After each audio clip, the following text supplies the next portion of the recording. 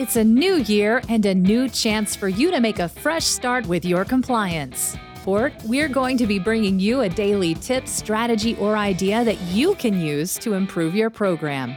Here's your host, Tom Fox, the Compliance Evangelist. Welcome to 2024. As always, in the month of January, I do a 31-day series entitled 31 Days to a More Effective Compliance Program. In the month of January 2024, we'll be doing that, and today is day one. This year, I'm going to open with some of the key speeches from the Department of Justice in 2023 and how those speeches really portend what DOJ enforcement will look like, and equally importantly, what you as a compliance professional will need to do to respond to these new DOJ initiatives. While there were, of course, multiple FCPA enforcement actions from 2023, I really think these speeches from the Department of Justice portend where the DOJ is going with enforcement and give us greater insight to what their expectations were going to be. So we're going to start this month by looking at these key speeches and other initiatives from the Department of Justice, and then we'll move into how you can respond for your compliance program. I know you'll enjoy this month of 31 Days to a More Effective Compliance Program, and I know you'll find it informative.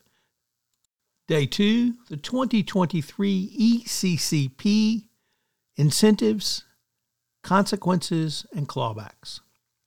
The 2023 Evaluation of Corporate Compliance Program had significant changes regarding compliance-based incentives, both financial and non-financial, consequence management, messaging apps, and ancillary matters. Today we're going to take up incentives and consequences. Under incentives, this section began with a new introduction which makes clear the seriousness in which the DOJ views incentives, both financial and other types.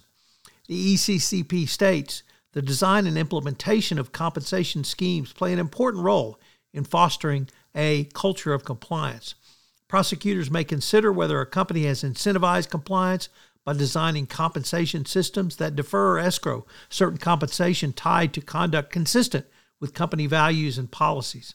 Some companies have also enforced contract provisions that permit companies to recoup previously awarded compensation if the recipient of such compensation is found to have engaged in or otherwise be responsible for corporate wrongdoing.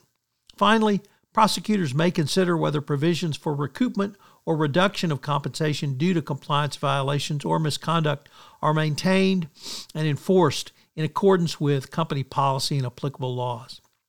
Compensation structures that are clearly and effectively impose financial penalties for misconduct can deter risky behavior and foster a culture of compliance.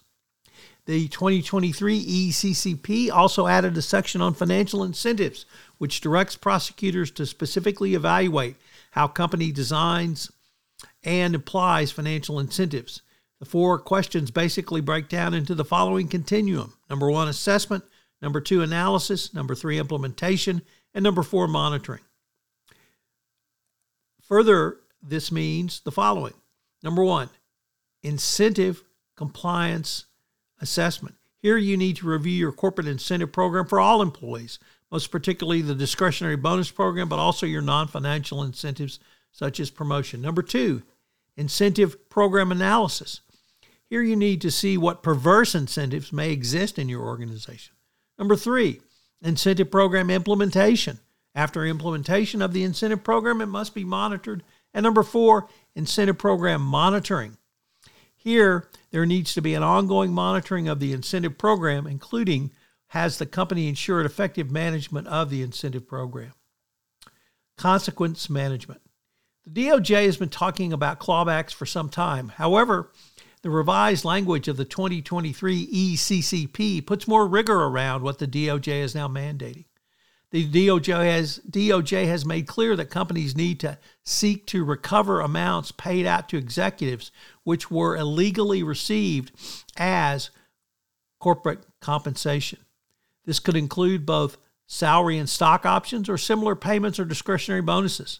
All of this means every compliance program needs to analyze each of these components as set out. It will also require a review of executive contracts to determine if there are clawback provisions set out in each employment contract.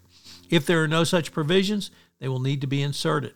Finally, what specific examples of actions taken does a company have to show the DOJ should they come knocking?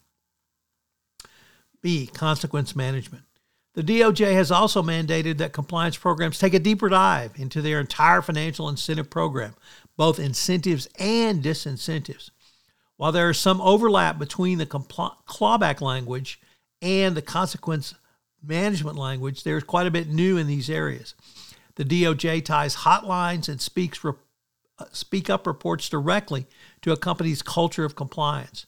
The DOJ goes on to ask about substantiation rates, closure rates, consistent and fair application of discipline, and rewards when called for, and root cause analysis, which are not simply technical aspects of compliance programs, but are concrete steps that companies can implement to engender trust with employees that their concerns will be taken seriously and acted upon when they are raised. Once again, as with clawbacks, these levels of analysis that many compliance programs have not yet taken but are now required to do so. So what are today's 3 key takeaways? Number 1, the 2023 ECCP brought significant changes to both financial incentives and negative consequences as well. Number 2, the financial incentive analysis is the following: A, assessment, B, analysis, C, implementation, and D, monitoring. That certainly sounds like something every compliance professional needs to be aware of, and indeed is aware of. And number 3, clawbacks and consequence management are related but separate parts of a best practices compliance program. This is Tom Fox again. I hope you'll join me tomorrow for day 3, where we look at the 2023 evaluation of corporate compliance programs and messaging apps, internal controls, and adequate compensation. For listening to this episode of 31 Days to a More Effective Compliance Program. 31 Days to a More Effective Compliance Program is a part of the Compliance Podcast Network. This podcast is a part of the C-Suite Radio Network. For more top business podcasts, visit c-suiteradio.com.